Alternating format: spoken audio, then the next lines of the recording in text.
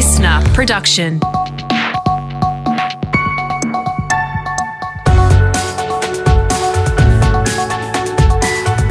Your morning agenda with Natasha Belling. Good morning. Thanks for your company. Let's check what's making headlines this Wednesday, the 5th of May. Pressure is continuing to mount on the federal government to scrap its border ban with India. It comes as the Indian Premier League is suspended indefinitely, with a number of players within the cricket bubble now testing positive to COVID. The cases and deaths continue to increase in India, with the country reaching a grim new milestone, surging past 20 million infections. Australia currently has a Biosecurity Act in place, meaning anyone who returns home from India could be jailed or fined. The Prime Minister says right now his focus is keeping Australia safe and preventing a third outbreak. But Valerie Heath from Australian Lawyers for Human Rights says Australians stuck overseas deserve better. It's a basic Australian principle that we never leave a mate behind. COVID shouldn't change that. It just needs the government to focus more on responsibility to all Australians rather than just political messaging. Meantime, Aussie cricketers and team players are now stranded in India after authorities suspended the IPL indefinitely.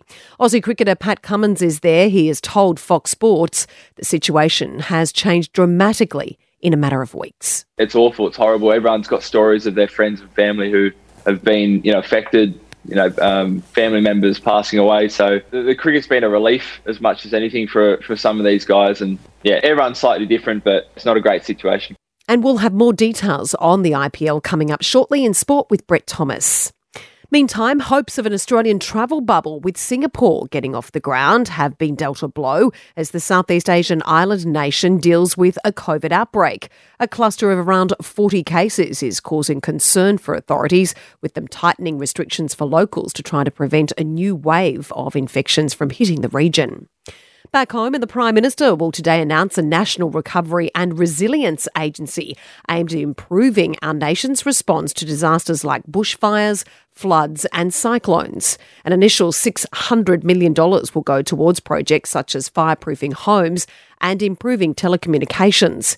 The agency was one of the key recommendations of the Bushfire Royal Commission and is set to provide support to help communities rebuild and advise Canberra on how to minimise the risk of natural disasters. And former NRL star Sam Burgess has avoided a conviction after admitting to driving with traces of cocaine in his system. The 32-year-old has pleaded guilty to 3 traffic offences. He was also driving an unregistered car without a valid licence when he was pulled over in the New South Wales Southern Highlands in February this year. He was ordered to pay a fine just over $1,000 and has been placed on a good behaviour bond for 9 months. He'll also have to complete a traffic offenders program. Now let's check what's happening in your state with our reporters on the ground. And we start in WA this morning, and another COVID case has been detected in the state, with a man in the town of Collie returning a weak positive test. Health officials say it could be an historic infection and he's being retested as a precaution, while close contacts are now in isolation. The man recently served his 2-week quarantine in Melbourne after returning from Poland. It follows the uncovering of COVID cluster at the weekend, as our reporter Adam Hemmings explains from Perth. Tash, contact tracing connected to that cluster is continuing, but so far there are no other cases. While the WA government is considering if restrictions can ease from this weekend, we'll find out on Thursday if we can take off our face masks and if the limit on crowd numbers will change. But the uncertainty around crowds has forced the Fremantle Dockers to act. They'll be setting up camp on the Gold Coast today, with their match against Brisbane this weekend moved from Optus Stadium to the Gabba. To New South Wales now, and another blow for the families of 4 young children who were killed by a drunk driver in Sydney's northwest.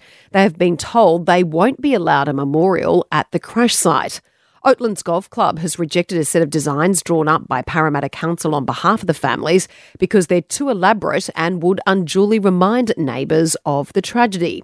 Our reporter Siobhan Caulfield is in Sydney and says the families are devastated. Tash, the two families were hoping to place a small bench and 4 sunken sandstone boulders at the edge of the golf course. In an email to members, the club said the concepts have been well outside the scale of what had been communicated as appropriate, and the board has decided to close negotiations. In a joint statement to the Daily Telly, the families say they're devastated by the decision, and their proposed commemorative garden simply honours the lives of siblings Sienna, Angelina, Anthony, and their cousin Veronique. To South Australia now, and a man who was almost killed by a great white shark is yet again counting his lucky stars.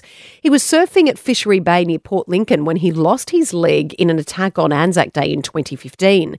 Chris Blouse lost consciousness a number of times while paramedics performed CPR during the medical evacuation to Adelaide.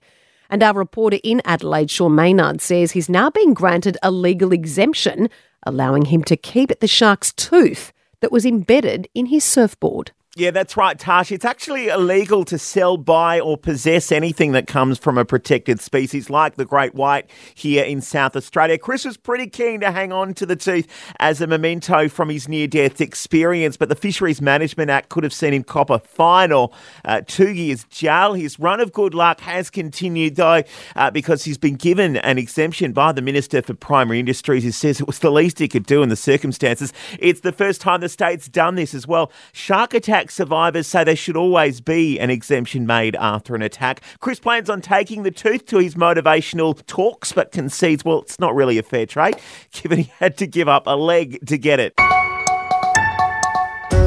Now, the latest in business and finance news this morning, we're joined by Scott Phillips from the Motley Fool. And Scott, good morning. No one was surprised by the Reserve Bank keeping interest rates on hold yesterday as they had their meeting, but they did have some interesting things to say about Australia's ongoing economic recovery. Tash, good morning. They certainly did, and it was all good news, quite frankly, particularly, well, unless you're a saver. So the RBA basically upgraded the growth forecast of Australia for this year from 3.5% to 4.75%, an astonishing increase, plus keeping it at 3.5% for next year. So those are all good.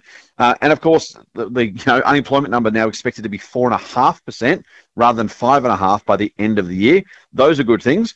Unfortunately, though, if you're a saver, they're saying that rates are going to remain on hold until at least 2024, and probably the end, they say, although if you're a mortgage payer, maybe that won't be such bad news after all. Yeah, not good, though, for self-funded retirees.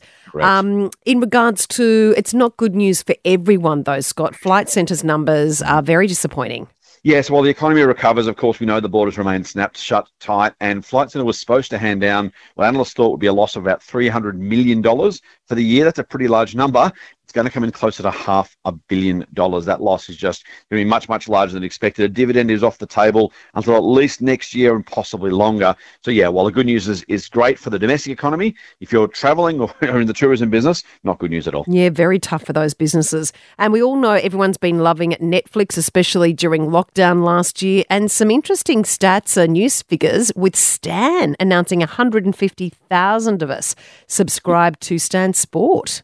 Yeah, good. Remember the days when we were going to have one streaming service to replace all those bits and pieces? Yes. We've got Netflix, we've got Disney Plus, we've got this. There's so many of them out there, and of course Stan itself. But Stan Sport, since it was rolled out last year, with rugby of course being its marquee sport, signed up 150,000 subscribers. So now, goodness knows how many of us have 2, 3, 4, 5 streaming services. There's plenty out there. Stan getting its fair share though, which is good news for Nine Entertainment Company and their shareholders. Yeah, too many streaming services. Thanks so much, Scott. See you soon. Thanks, Tash. Time for sport now with Brett Thomas. And Brett, the IPL, as we reported earlier, has been suspended indefinitely. So where to now for our Aussie cricketers stranded in India? Yes, good morning, Tash. They are effectively stranded. As you said, the competition has been called off. You'd think it'd be unlikely that it would resume. 3 teams now have been affected, 2 of those involving Australians. Pat Cummins and David Warner, they've both had teammates who have tested positive for COVID. Now, all players have been sent into a 4-day lockdown. Of course, they were meant to be in a biosecure bubble, but COVID continuing to leak through. Now, it's believed that some Australians could explore escaping to Dubai or the Maldives. We know Michael Slater escaped there. He was working there as a commentator. Let's hear from Pat Cummins, who says that the situation has dramatically changed over the past week. Up until now, I felt incredibly safe and confident in the bubble they've created. Yeah, it's a shame that obviously there's been a few cases in the last couple of days, but for the first 5 or 6 weeks we're over here, no hiccups, felt incredibly safe. That was on Fox Sports last night, and David Warner shared a heartbreaking Instagram post with his daughters and wife pleading for him to return home, Tash. And another win for the Demons, unbeaten over the last couple of weeks last night. Unbelievable. Yes, they successfully overturned a one-match ban at the tribunal there. Forward Bailey Fritsch has been in sensational form, kicked 6 goals against North Melbourne. He ran into Tom Powell with his elbow, though, but they successfully argued that the young North Melbourne player was pushed into him, so he gets off. At the VFL tribunal, though, Paddy McCartan not so lucky. The former number 1 draft pick copping a 5-match ban for an off-the-ball hit on a Cats defender, and he's apologised for that shocking incident. I just wanted to let everyone know how sorry I am about what happened, and I know that through some actions I made on the weekend, I've probably lost some of the respect of people in the footy community, and that's something that I'm really upset about. That's going to have a big impact on his hopes of reviving his career at an AFL club. He'll miss around a third of the season. To the NRL now, Brett, and Parramatta has parted company with one of its players by mutual agreement. Is there ever such a thing? Yeah, this is Michael Jennings. Will leave the Eels effective immediately. Does free up some salary cap space. He is, of course, provisionally suspended, testing positive to 2 banned substances. They're trying to re-sign Mitchell Moses at the moment, but he says it's not just about money. It's not about that. It's about where I'm going to play my best footy. I'd rather be happy somewhere playing good footy and winning games than money. And Blake Ferguson also seeking a long-term deal with the Eels. All right, Brett, thank you. Thanks, Tash.